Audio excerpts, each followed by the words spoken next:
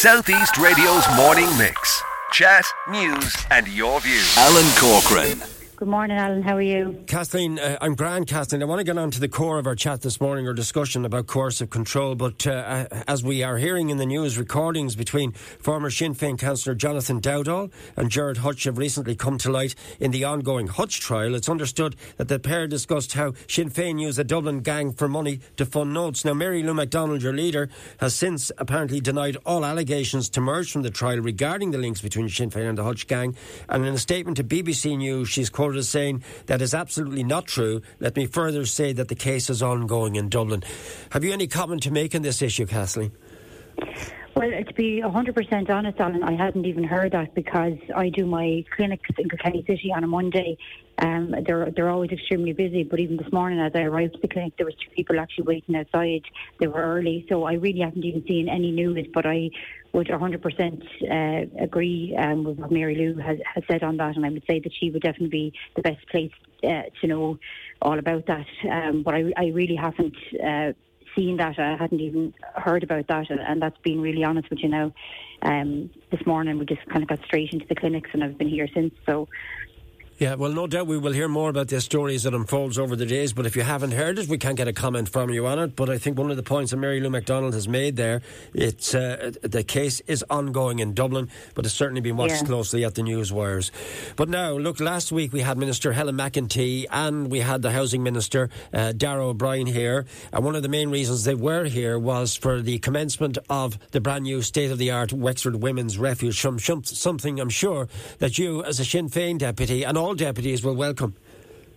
Oh, definitely, Alan. And I actually know Wexford quite well because when I worked for Sips2 before becoming a TD, I would have covered part of Wexford. So I have to say it's always kind of held a special place for me. And I know that there was, there has been a campaign that's been ongoing and people have been looking for this for a long time, and it's really welcome. And I think when we're talking about women's refuges, it's always sort of nearly bittersweet because obviously you want to live in a society where there's no need for a women's refuge, but at the same time the reality is there is a very, very high demand, and unfortunately that seems to be increasing. So it is good that all counties are able to offer that facility to women and children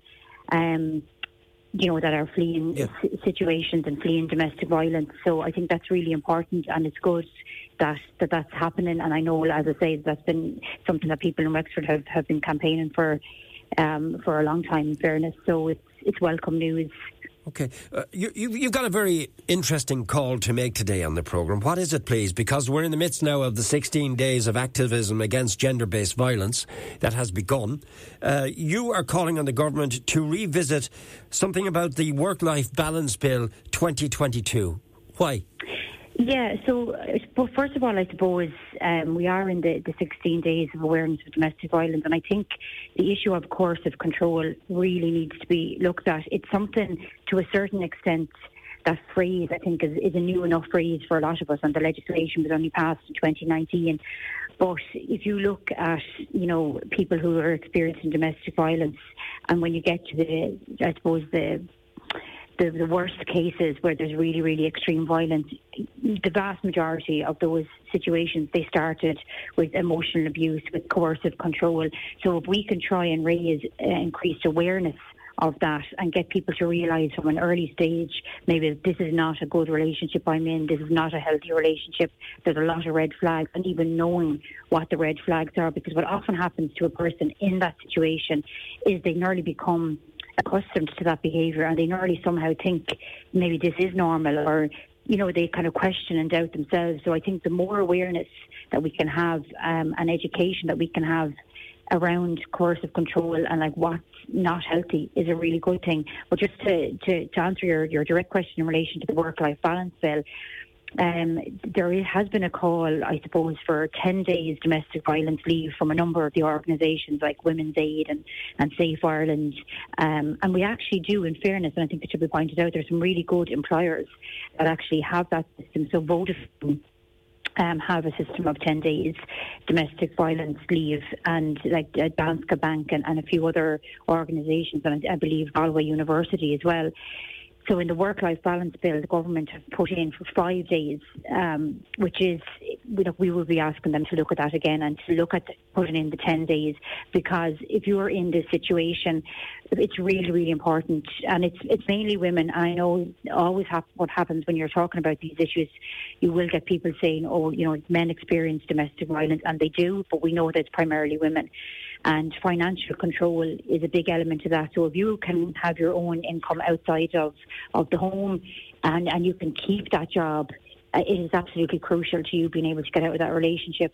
But if you have to kind of go into maybe courts looking for protection orders or safety orders, and then you have to go maybe meet with solicitors, and then you're going to call into the Gardaí, all of that obviously takes time, and everyone has a certain amount of annual leave. So the idea of the 10 days domestic violence leave would be that you could use that for those kind of situations. And that's not even getting into the situations where people are actually physically fleeing their home and obviously have to try and pack up and leave. And 90% of the time there is children involved in that situation as well. So you're trying to manage all of their needs, and women will say that they're trying to protect their children from that as well. So it just would be, it's a small thing, but it gives people that breathing space when they're trying to get out of these very negative relationships. Now, there's so many aspects to it, but you want to particularly focus in on coercive control. And again, it begs the question: what is coercive control? What's your understanding of what coercive control is?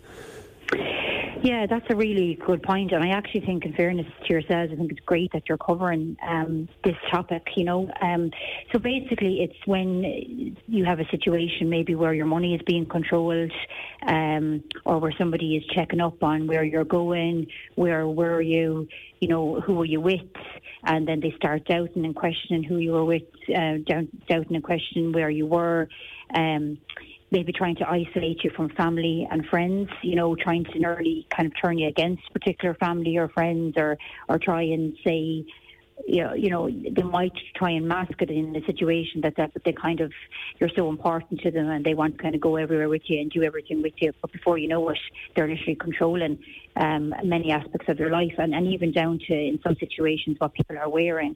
That you'll get comments on, is that what you're going to wear? It starts off like that, very subtle, and then before you know it, you're in a situation where you're running everything past this person. And there could be kind of shared bank accounts and stuff like that. That's not always an element of it, but financial control is an element of it too. And it's important, I think, to say coercive control can be outside of just, we always think of it, and primarily is in domestic violence, but there is, it can kind of fall into elder abuse at times as well. You can have situations maybe where a child. But your stats, Kathleen, highlight the big problem with 1 in 6 young women aged between 18 to 25 in Ireland. They've been subject to this. So, I mean, they possibly would just be in their initial relationship. Yeah, exactly. And I think what happens is, there's sort of this kind of a myth, out there that, if somebody is a bit jealous, just because they really care about you and they really love you, and isn't it a nice thing that they're worried where you are. But there's a big difference between someone genuinely caring and saying, like, text me when you get home just so I know you got home safe, and somebody basically being so jealous and so controlling that they want to know every aspect of your life. And that's why I think the awareness, and in fairness, I don't think it's not on any one person. It's not a thing that I'm coming on saying, it's all down to government or anything. I think in general we need to even discussions like this. Okay. If somebody is listening and they might say, gosh, I recognise a lot of those situations in my relationship, and it just having the conversations. But I'd love to see something rolled out in schools, maybe in transition year. And then, I sometimes have that conversation with people and they say to me, you really need to start sooner than that. But I think something to kind of show, like, you're never going to get everything, but basically what is a healthy relationship? What are red flags? And I remember seeing a really good kind of a meme or a phrase, like, when you start knowing the red flags are there but you're ignoring them, that's a sign that, look, you really need to question this. And look, and there is so much, even the helplines, Women's Aid, it's totally confidential, it's totally non-judgmental, and people can even just say, look, I think I might be in this situation. What would you advise? So just to give that advice out to people today, you know. Right, well, I'll get the Women's Aid number and call it out in just a second. But one thing I want to ask you is, you salute what has happened here with the Wexford Women's Refuge and the battle to get it across the line. You're actually based in the Carlow area and you have no refuge at all, none. Yeah, so we have, so Carlow and Kilkenny is a constituency, and there is the Amber Women's Refuge that do absolutely amazing work in Kilkenny, but they are supposed to cover both Carlow and Kilkenny, which is really, really difficult because there are 7 spaces of accommodation, like 7 kind of bed-sit type accommodation. But the difficulty for people in Carlow, and this is why you might see people staying in very, very difficult and bad situations.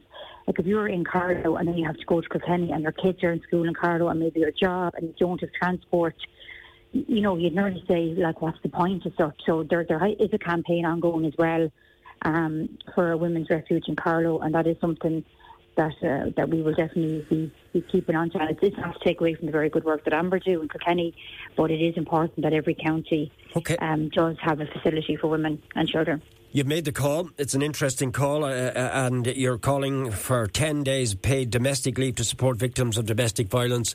We will leave it there for the moment. Thank you for taking our call, Kathleen. Thanks very much, Alan. South East Radio's Morning Mix. Chat, news and your views.